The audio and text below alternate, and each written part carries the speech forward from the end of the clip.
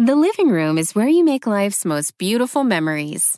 But your sofa shouldn't be the one remembering them. The new life-resistant, high-performance furniture collection from Ashley is designed to withstand all the spills, slip-ups, and muddy paws that come with the best parts of life. Ashley high-performance sofas and recliners are soft, on-trend, and easy to clean. Shop the high-performance furniture in-store or online at ashley.com. Ashley, for the love of home.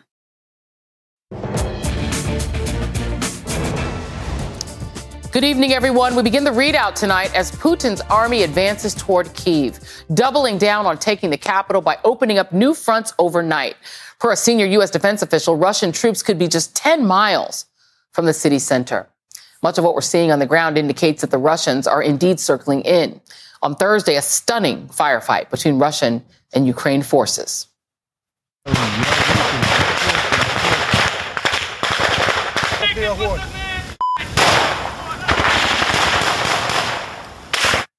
With the region shattered by constant shelling.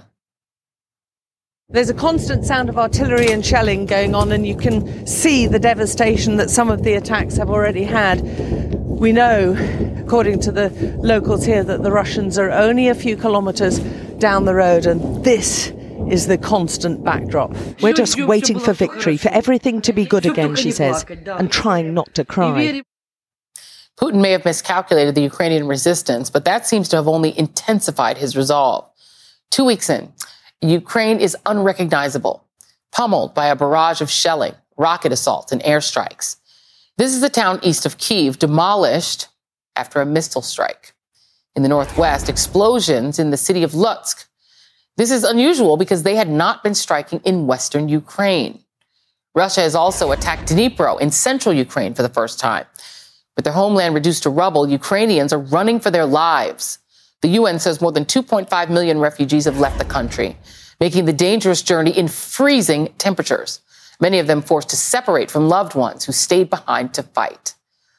Their fate, even their immediate one, is unknown. Here's a refugee in Lviv whose parents remained in the capital. And I know this is all uncertain times, but do you have any sort of plan for the next days, weeks, months? I don't have plans. I don't know how to make plans because we have only today. We don't have tomorrow now.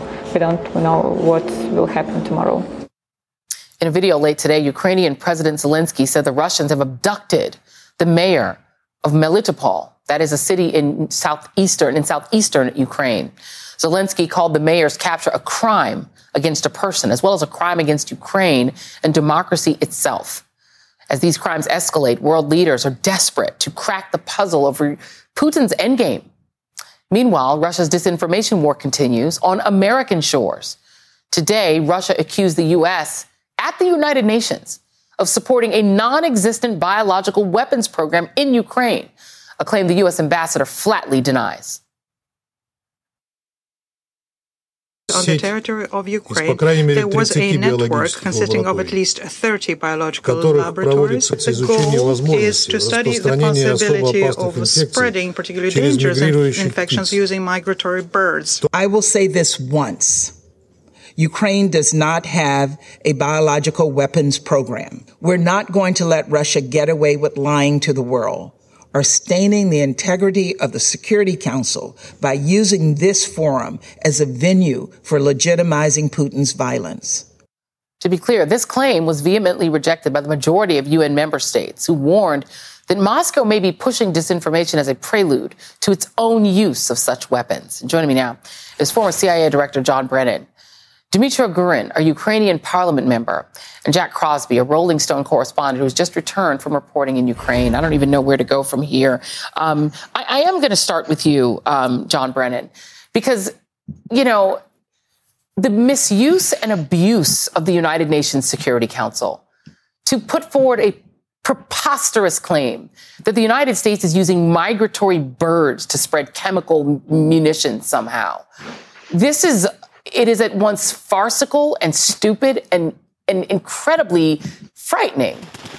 At this point, I'm not sure why Russia is allowed to present in the United Nations Security Council. What do you make of this, of all of this insane presentation at the UN today? Well, Joy, there's no explanation or rationale for Putin's war against Ukraine. And therefore, I think the Russians will continue to make these ludicrous claims that Ukraine had posed a threat to Russia, that Ukraine and the United States are planning to carry out such biological, chemical attacks. And that's because they really are defenseless in terms of the explanations about what's going on. It is very difficult right now to estimate how many Ukrainians and Russians have been killed as a result of Putin's war, but I'm sure it's well in excess of 10,000. And so therefore, it appears as though Putin is going to continue to double down, and he's going to make countercharges against Ukraine and the West, NATO, the United States, again, as a way to pass disinformation to his people as well as to the world. But I think everybody can see through these Russian lies. Mr. Gurin, thank you so much for taking the time to be with us tonight. I almost apologize for making you have to listen to this, but I want you to hear.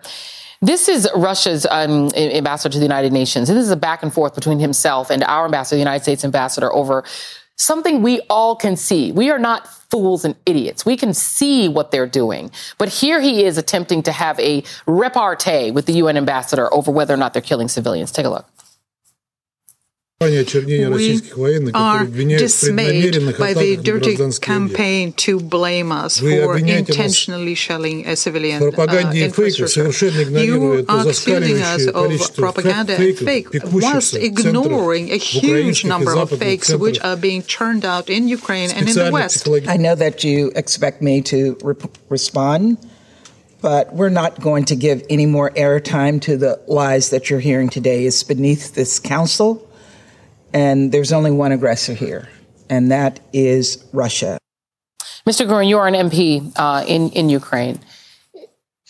I just need to allow you to respond to the Russian ambassador attempting to claim that the images of horror that we're seeing, the killing of children, the shelling of hospitals, the shelling of schools, the crying children, the hungry children and women running for their lives, that they're all fakes. Your thoughts? I'm from Mariupol. I lived there 15 years. My parents are 67, my mother and my father are 69. Every weekend I talked with them around an hour, but not tomorrow. I haven't heard from them for 5 days. The only thing I know, 2 days ago, they were alive. There is 20 Fahrenheit degrees at night. There is no electricity, heating, water, gas, and mobile network. It's not possible to restore communications because shelling never stops. My school, my university, and nursery hospital, building where I grew up, and all and every building around, all of these 15 years of my life are destroyed. All of this is not a military infrastructure. Day and night, twice per hour, airplane drops a bomb on residential districts of Mariupol, and bodies really lays on the streets, and there are mass graves in the city. My heart is breaking every minute when I think that I'm warm and I have breakfast and my parents live in a basement, melt snow for water, cut trees. I cleaned as a child and prepare food and open fire. All the exits from Mariupol now hardly mind, and those who try to escape the city get killed. Russians say it's not true, but if it wasn't true, my parents would be with me now. 350,000 people in Mariupol sits in a mousetrap inside hardly mined fields and roads. And these people doesn't have food anymore. This war started 2 weeks ago, like an ordinary war, army against army, and all of the world saw how Ukrainians fought and resisted. You helped us with weapons, sanctions, money, and you can imagine how grateful we are. But situation completely changed. Putin decided, if I can beat you on the battlefield, if you all resist, we will kill you all. And last week, it's not a war anymore. It's mass murdering. There are more killed civilians last week than soldiers during all the war. Russian prisoners say they have permission to kill civilians from their command. Refugees from Irpin Bucha, who exited yesterday, they testify that Russian soldiers kill people for fun. I'm sending you right now to a channel video published by our police today, where infantry fighting vehicle shoots a car of people with disabilities at a close range. All the humanitarian corridors to Mariupol are blocked. No food, no water, no medicine. And we see clearly that Putin's goal in Mariupol is hunger. Today I talk with people, I address people of America. I talk to people of America, with people of the strongest country in the world. It's not possible that we all allow one mad maniac to start 350,000 people because he just wants to. You can't say we didn't know, because you know now. And this death will be on our hands and on your hands and on Mr. Biden's hands. All the world united around Ukraine now. And if we all cannot do it together, what do we can at all? And I address people of America, please call your senator, call your congressman, ask them if the blood of Ukrainian people, is it red enough? Ask them why the all strongest nations all together cannot stop the hunger in the middle of Europe. How can we evacuate people from Mariupol? If we cannot, we will beat Russians on the battlefield. Please help us save our children and our parents, and pray for mine with me. We are praying with you, and it is heartbreaking. And, you know, Jack Crosby, do we know you are a journalist who's been back and forth to Ukraine and seen this firsthand? You are the independent observer that we expect and pray for journalists to be. Number one, do you know any news of this kidnapped mayor? Number one. Number two, tell us what you've seen. I don't have any news or new information on the kidnapped mayor. I think there are many parts of Ukraine right now that, you know, as described, are communications blackouts, where people have not heard from family members, where, you know, people can't. I myself can't reach sources. A driver that I had in Kyiv hasn't responded to me in a couple of days. You know, I just go by, I hope sometimes that he sees the messages on WhatsApp, but it's impossible to really grapple with that. There are parts of the country now that are completely closed off. So I don't have anything new on the mayor. As far as what I've seen, you know, yeah, I just want to reiterate what was said. These attacks are not on military infrastructure. In the early days of the war, any kind of violence taking place near urban areas is going to bleed into civilian populations. You know, there are always going to be casualties in war that were not intended. That's not what we're seeing here. That's not what the Russian campaign is now, and that's not what it's been for many days. And I think that the images that we've all seen out of Mariupol, out of Kharkiv, out of the outskirts of Kyiv, out of cities like Volnovakha, out of cities like Irpin, you know, all of these make that extremely clear. And I think the only people in the world that aren't seeing these images are people in Russia who are being prevented from seeing them by mass censorship by the government there. John Brennan, I have to say this. You know, my father he's passed away now, but he was from the Congo. The United States, when they decided that Patrice Lumumba wasn't good enough to be the George Washington of the Congo, made sure he was quite gone. You look at Iran. When we decided we didn't like Mossadegh, that was the end of him. The United States decided we didn't want Saddam Hussein. That was the end of him. I think for Americans to look helplessly while we watch these people slaughtered, it feels like we shouldn't be helpless. You, as somebody who was the head of an agency that has incredible power, incredible reach into the entire world, isn't there something we can do? Because when we wanted to do it, and when there were people we thought were not fit to run a country, we did it. And so I think it's hard for Americans to accept that we can't do anything. Your thoughts? It's very difficult to accept that thought. We can do some things, but as President Biden said today, that if we were to engage militarily, it would be World War III. But I must say, listening to the Ukrainian parliamentarian, who my heart breaks for him, his family, and all the Ukrainians, surely we're going to be able to put a stop to this at some point. But as he pointed out, there are just too many innocents who are dying at the hands of the mass murderer that Putin is. And so I think we really need to work together to try to find some way to stop this Russian war machine from destroying a beautiful country and the people in it. But like you, Joy, I feel helpless. But at the same time, I think the Biden administration is trying to thread a needle here to do what they can for Ukraine, but without leading to a larger war that could engulf many more countries and lead to much greater devastation. But until we can stop this, I think the entire world is looking upon Ukraine with great sadness. And so, again, I just hope that we're going to be able to turn this around soon. But there's no way that I think Putin is going to change course unless he is forced to by some overriding power. I think for the people in Ukraine, people like Dmytro Gurin, it already is World War III. That's the problem. It's already World War III for them. That's the problem. John Brennan. I think it's already World War III for you. You just don't understood where is your line. Is it hungering 350,000 people in Mariupol, or is bomb dropped on a nursery house in Warsaw? That's your question. Or tactical nuke. And we will see next week's all of this. So decide where is your line. Amen. I cannot argue with the thing that you have said, sir.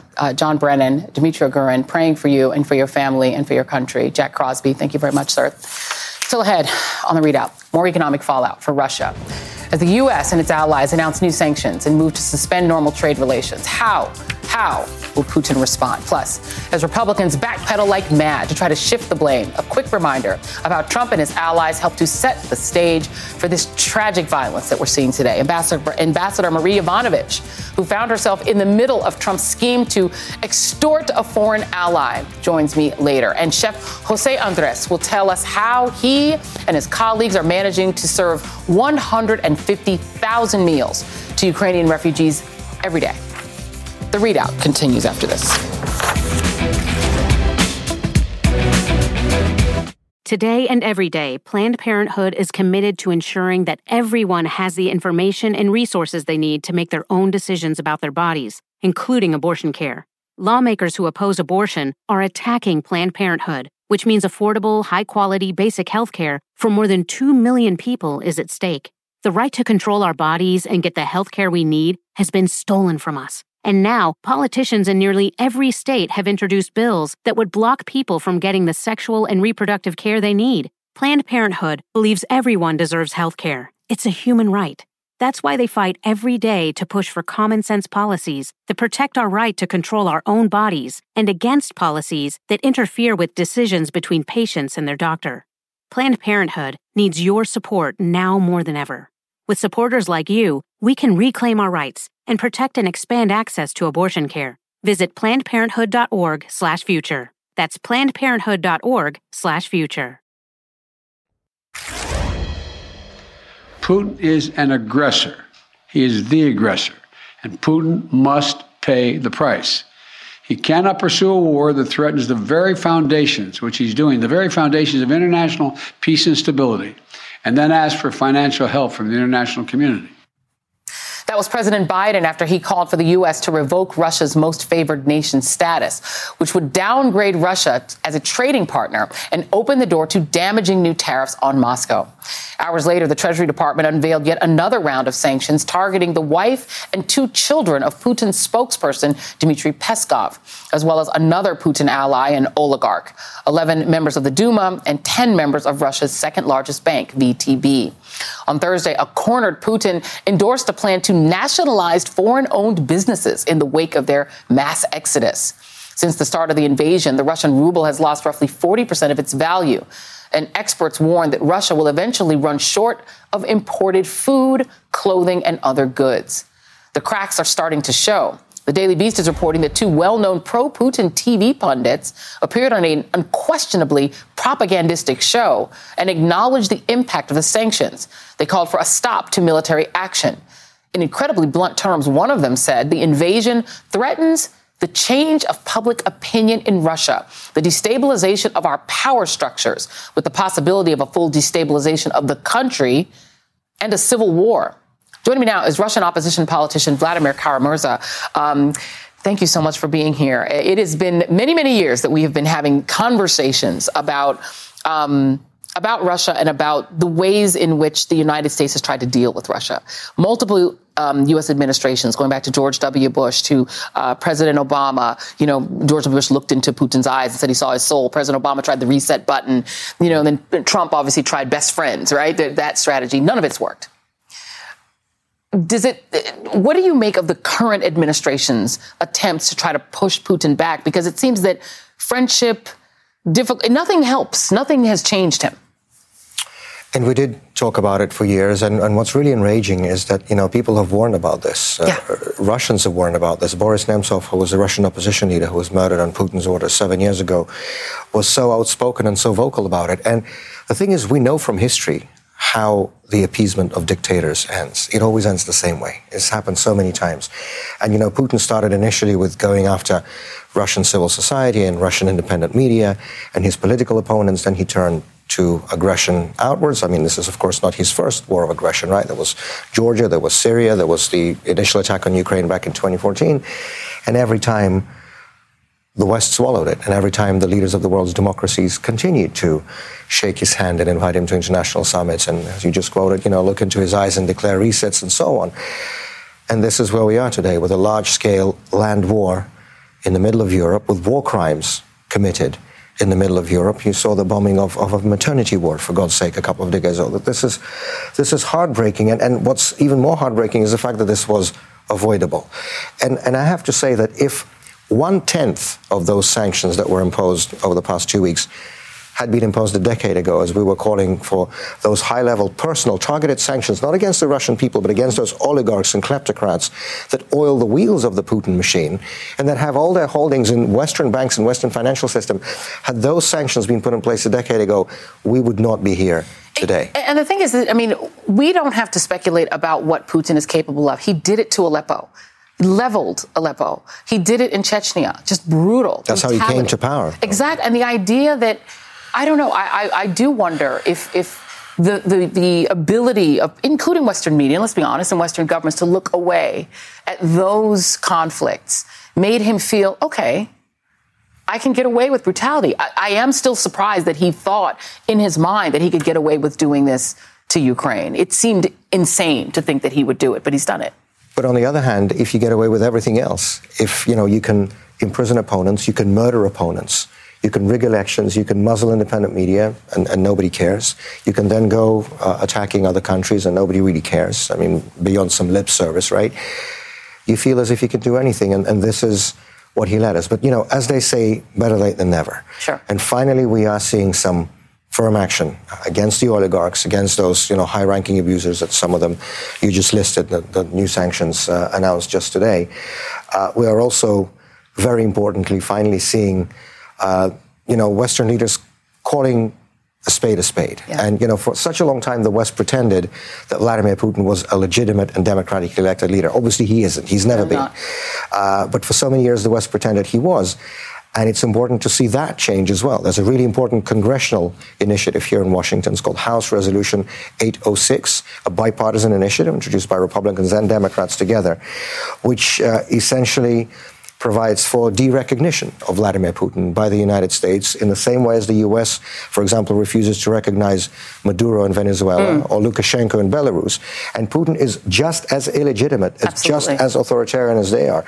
And so it's important that people are finally beginning to say that 2 + 2 = 4. It will bankrupting Russia because, we were just talking about this in the break before we started on. He's destroyed 2 countries. He is destroying Ukraine, but he is destroying Russia. The fact that you do have people that are on a really pro-Putin sort of network saying, oh, this is a terrible idea, that ordinary Russians can't, it isn't the biggest deal in the world, can't go to McDonald's, can't get Netflix, but that they're going to feel it economically. Does this wind up ultimately destabilizing him and taking him potentially out of power? Is that possible? There's no question about, of course. And if you look at the history of Russia over the past 200 years, you will see that it's very often failed wars of aggression that lead to political change at home. This is how it was after the Crimean War, after the Russo-Japanese War, the Soviet invasion of Afghanistan, and so on. This has happened time and time again. And you're absolutely right. In the last 2 weeks, the Putin regime undid 30 years of economic progress since the end of the Soviet Union. The last time I saw empty food shelves in Moscow until last week was when I was a child in the Soviet Union. I saw that again a few days ago. And we are seeing all those leading companies leave. We are seeing the, sort of the banks ceasing operations. People are no longer able to use their credit cards. People are losing their job. There will be economic calamity as a result of this, and there's nobody to blame for this except Vladimir Putin. And yes, there's actually growing understanding among many people in Russia that this is going to be Putin's last war. This is yet another one in a long list of military adventures that he's engaged in. But you know what? He's really overstepped this time. Even for those Western appeasers and Western enablers who've been willing to turn a blind eye for such a long time, this is too much. This is a step too far. And so, yes, I do believe that this will be the last war the Putin regime conducts. The question, of course, is the price, and I don't mean monetarily, I mean in terms of human lives and the time. It doesn't mean it's going to happen tomorrow, but you know what? I think today we're seeing the end of the Putin regime much more clearly than we did even a month ago. You know what? I'll take it. At this point, it's so depressing and so awful that if this is the end of him and people like yourself can go back to a free Russia and a free Ukraine, that's a pretty damn good deal. I'll take it. And that's going to happen. And hopefully it'll be sooner rather than later before too many more people die or wind up, as refugees. Thank you so much, my friend. Thank you. Thank you. And we haven't been able to see one another and shake hands for a long time, so it is just good to see you. Good to see you, too. Cheers. Thank All right. Vladimir Kara-Murza, thank you. Up next. Trump and his Republican allies would like you to forget the role that they played in setting the stage for Putin's war, but we are not going to let them. Former U.S. Ambassador to Ukraine, Marie Yovanovitch, who was fired by and then testified against Donald Trump, joins me next. Stay with us. The living room is where you make life's most beautiful memories. But your sofa shouldn't be the one remembering them. The new life-resistant, high-performance furniture collection from Ashley is designed to withstand all the spills, slip-ups, and muddy paws that come with the best parts of life. Ashley high-performance sofas and recliners are soft, on-trend, and easy to clean. Shop the high-performance furniture in-store or online at ashley.com. Ashley, for the love of home. You can start your day off right when you find a professional on Angie to get your plumbing right first. Connect with skilled professionals to get all your home projects done well. Visit Angie.com. You can do this when you Angie that.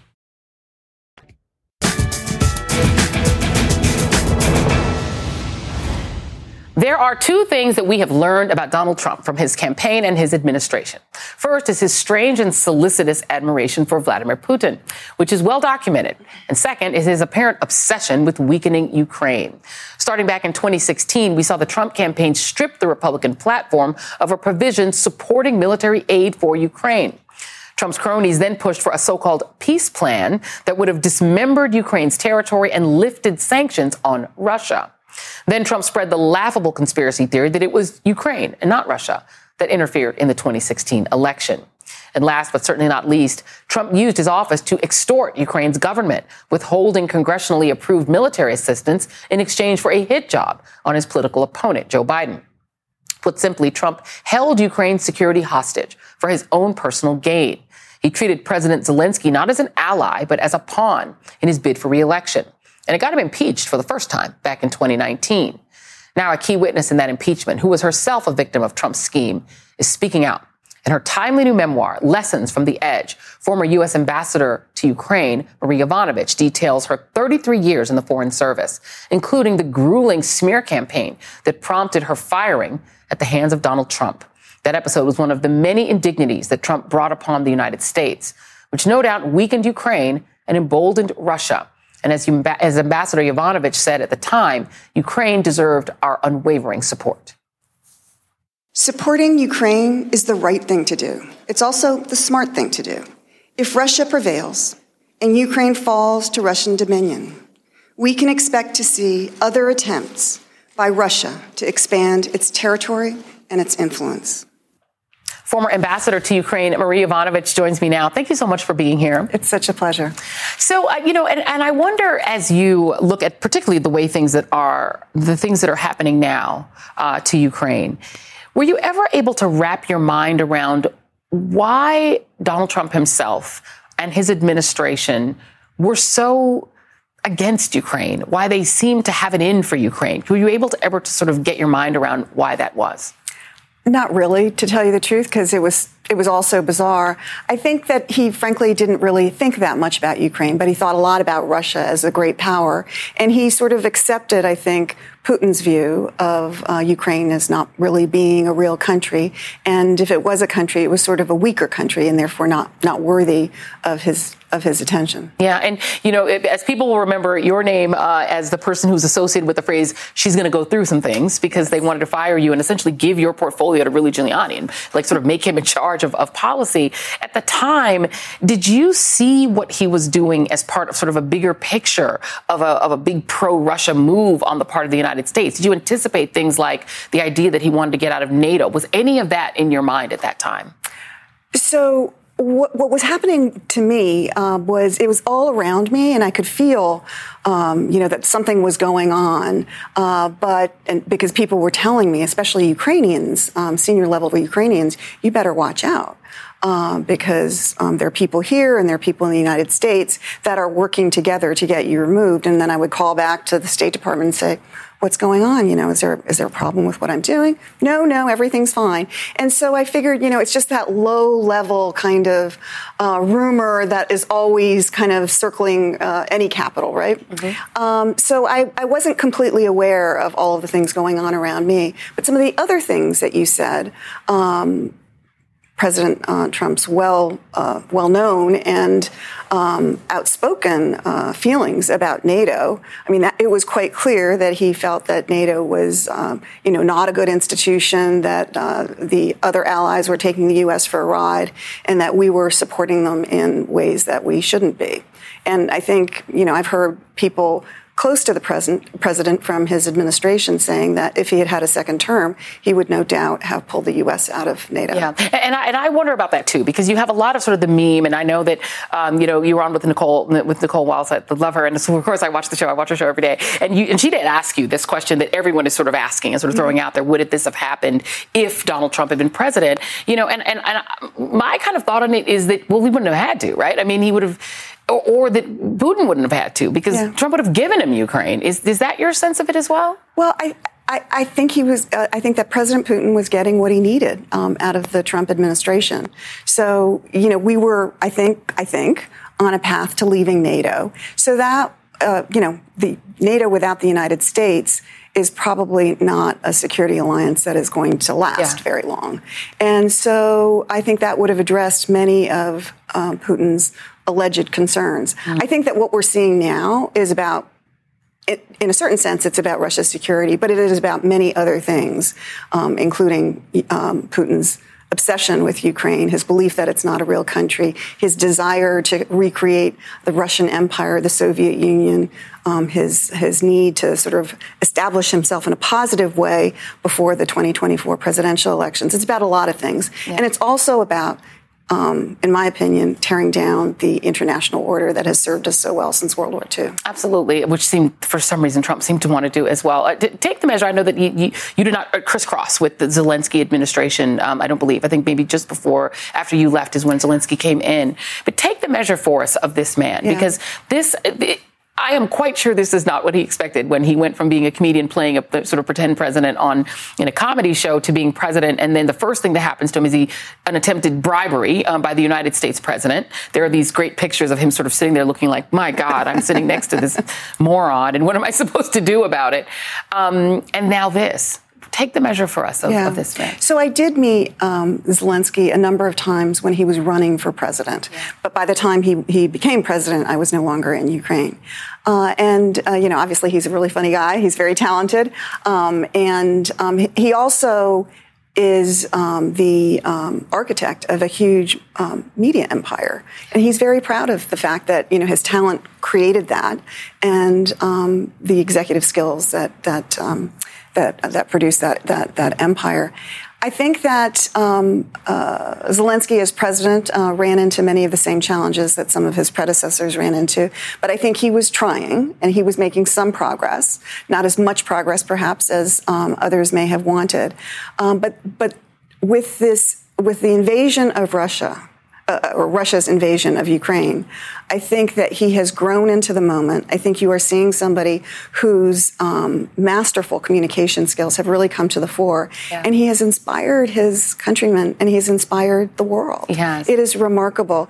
And so I think he has really met the moment in a way that I wouldn't necessarily have expected, but that I really admire. Yeah. It's the difference between someone who is, sort of naturally funny and interesting and can do comedy, and somebody like Trump who people wrote his lines for him and it's not natural. Let's go to just my final question to you, which is this.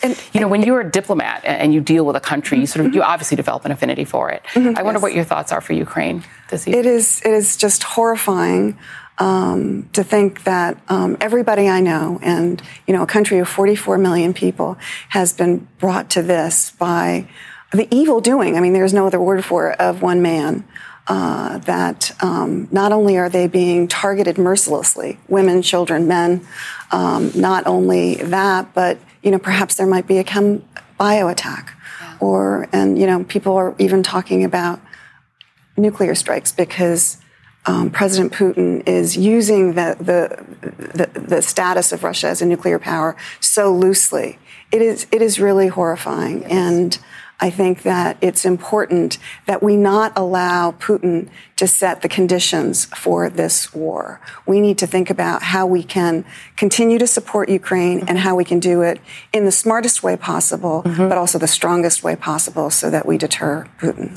Marie Yovanovitch, thank you so much for your service to the United States. Thank you for being here and being my guest. And I wish you well. And I cannot wait to read your book. Thank you. Thank you so much for having me. Cheers. Yeah, likewise. Cheers. Thank you. We'll be right back. The UN now says that more than 2.5 million Ukrainians have fled their country. The majority have crossed into Poland, and the influx of vulnerable women and children brings with it concerns about keeping them safe in their new environment. With me now is NBC News correspondent Ellison Barber in Krakow, Poland. Ellison? Joy, as more and more people are forced to flee their homes in Ukraine, children are having to sleep on the ground at train stations in bigger cities in Poland because they're struggling to keep up with the demand. What we are hearing from local officials and volunteer groups is that there needs to be more organization from the top down, the federal government down.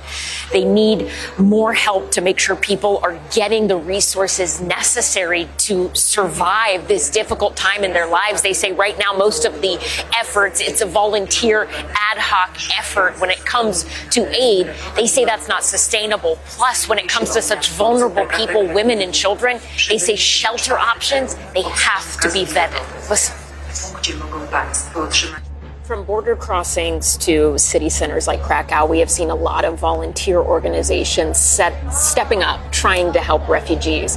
How much coordination has there been between groups like yours and the Polish government? Unfortunately, I would say the Polish government stepped back. So they are doing a lot of PR job. They are going to the border and showing that they are doing some stuff, but they are not visible here in Krakow. Right now, I can manage, I can give safe aid to 1,000 people per day, but we have 120,000 people in Krakow right now. Yeah, so I cannot create the system. I'm not a, prime minister or president of European Union. I'm just a small NGO here in Krakow. We need money. We need people who will organize this relocation process. If you know any politicians from your own hometown or your state, talk with them. If you can accept one plane, we can organize it from Krakow to your state. Wow. Ellison Barber, thank you. Coming up next, José Andrés joins us from Ukraine with an update on his inspiring efforts to help feed refugees. We'll be right back.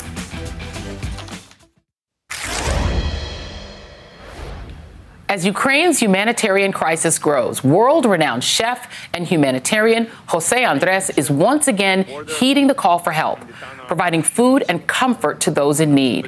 His nonprofit, World Central Kitchen, was on the ground within hours of Putin's invasion, setting up mobile kitchens at border crossings to feed weary refugees. And now inside Ukraine, he's partnering with local restaurants and caterers to get food and supplies to cities under siege. They've served hundreds of thousands of meals so far, averaging as many as 150,000 a day. And Chef José Andrés joins me now. It is such a privilege to be able to talk with you. And I just want to hear you talk. I've got here on my notes that World Central Kitchen has set up kitchens in Poland and Romania, Moldova, Hungary, Slovakia. What have you seen? What are people telling you? Tell me what you've seen. Well, we've seen the images of people, Ukrainians and many other nationalities, taking on a car, getting on a bus, getting on a train, trying to escape the mayhem created by this war that doesn't make any sense. So the stories, let's put it this way, every person, every woman, every children, every one of them have a story. When you see a child that as you are giving him a plate of hot food, the only thing he's telling you is, my dad stay behind.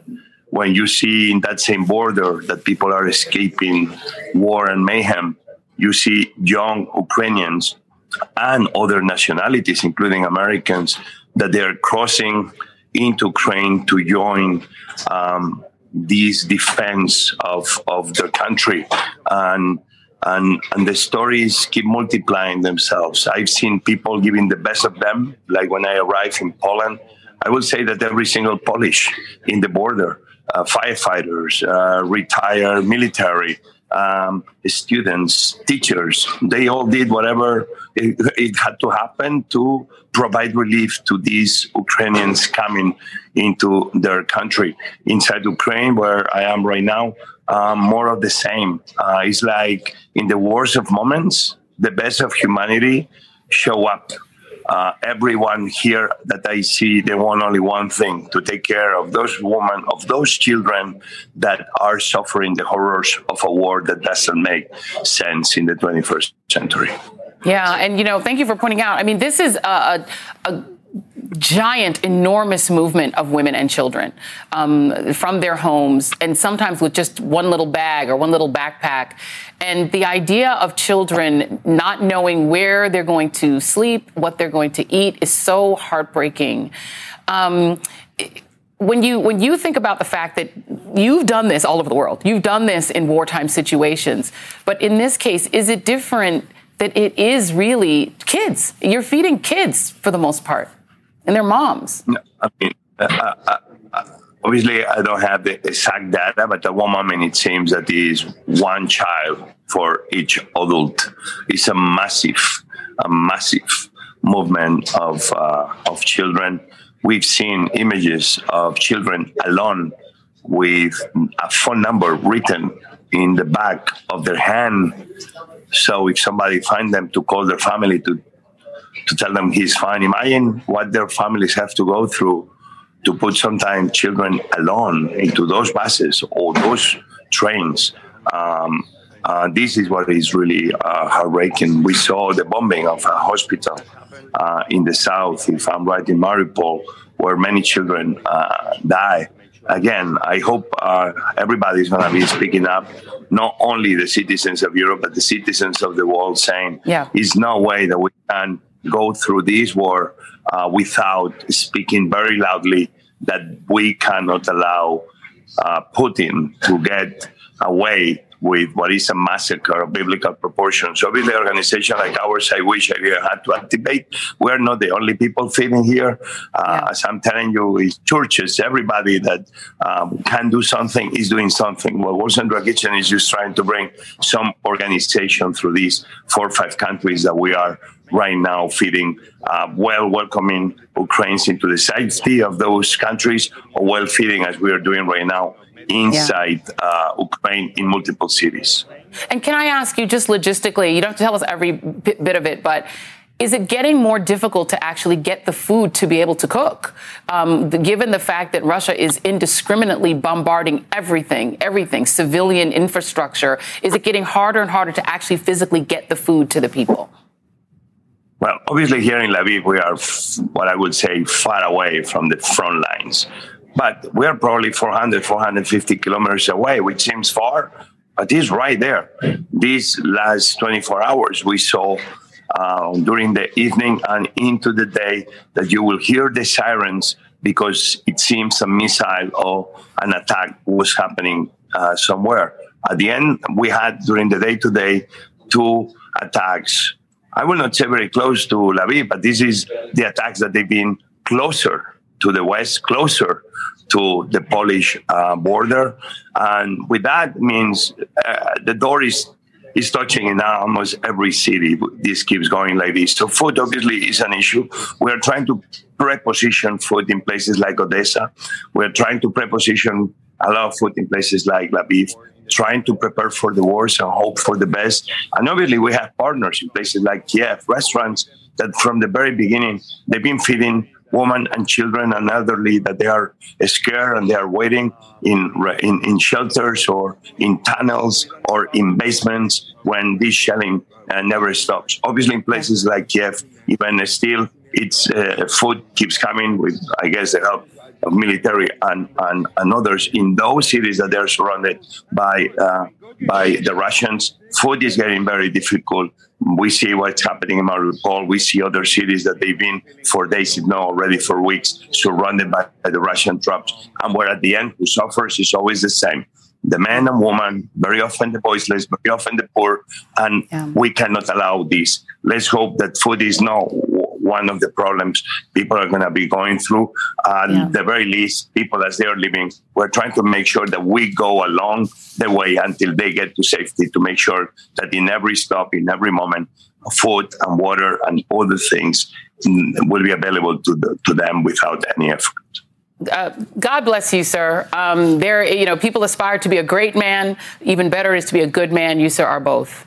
José Andrés, thank you. Thank you. And that is tonight's ReidOut. The living room is where you make life's most beautiful memories. But your sofa shouldn't be the one remembering them. The new life-resistant, high-performance furniture collection from Ashley is designed to withstand all the spills, slip-ups, and muddy paws that come with the best parts of life. Ashley high-performance sofas and recliners are soft, on-trend, and easy to clean. Shop the high-performance furniture in-store or online at ashley.com. Ashley, for the love of home.